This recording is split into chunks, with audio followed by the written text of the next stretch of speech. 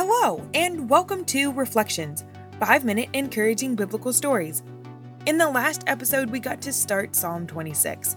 Here, we saw the psalmist telling God that he had followed in his own idea of truth and integrity, realized it was not right, and asked God to judge him.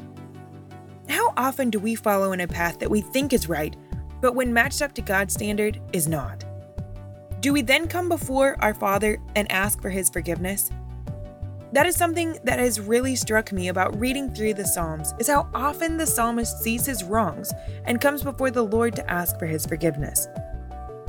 We then saw that the psalmist tells us, and God, that it is because he trusts in God that no matter what storms or problems life brings, he will not slip.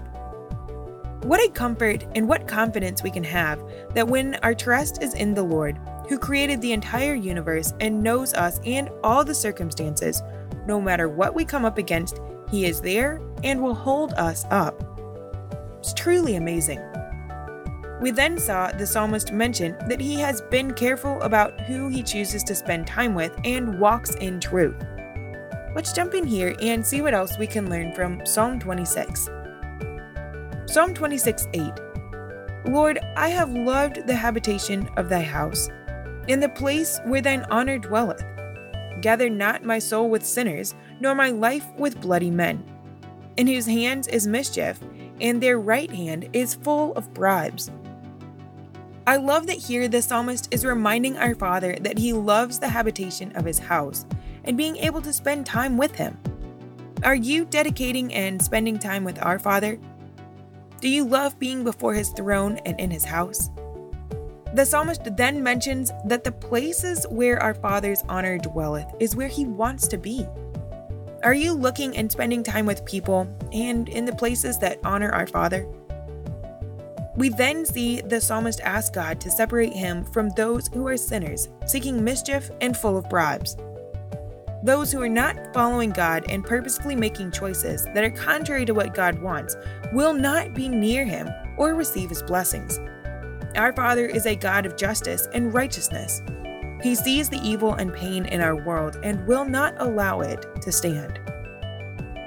Psalm 26:11. But as for me, I will walk in mine integrity. Redeem me and be merciful unto me.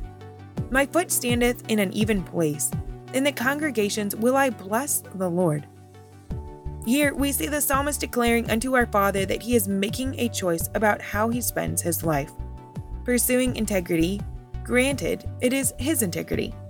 But then we see that he asks our Father to redeem him and be merciful.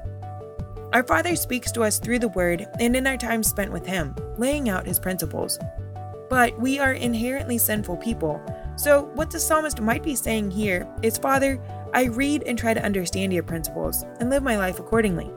But since I am not you and am prone to sin, I'm following my own integrity. Would you please see that I am trying to follow after you and redeem me, showing me mercy for the mistakes that will happen? It is such a humble approach and one that we can all take. We then see the psalmist tell us that he stands in an even place. I wonder if this goes back to what he was saying earlier, that by trusting in our Father, we are anchored, having a steadfast and unmovable base from which we can live our lives. Being set on an even place, balanced, and protected no matter what evil or circumstances we face. Then the psalmist tells us that in the congregation is where he will bless the Lord. If you look at the definition of the Old Testament use of this word, congregation refers to a gathering of people or the Israelite community as a whole. So, with either application of the word, we see here that David is bringing the blessings of the Lord and declaring his goodness to all those who can hear it. So too, we should share the great blessings that our Father has given to us in our lives, thanking him and praising him in front of the communities that he has built for us. Each of the people that we meet and spend time with, God allowed us to meet for a purpose. Maybe it is so that they can see our lives and wonder at the many hurdles and blessings that we have experienced, giving us an opportunity to share about our Father and the many blessings he has given to us. Your story is relatable for someone. Are you sharing it and blessing the Lord? Join me in the next episode to see what we can learn in Psalm 27.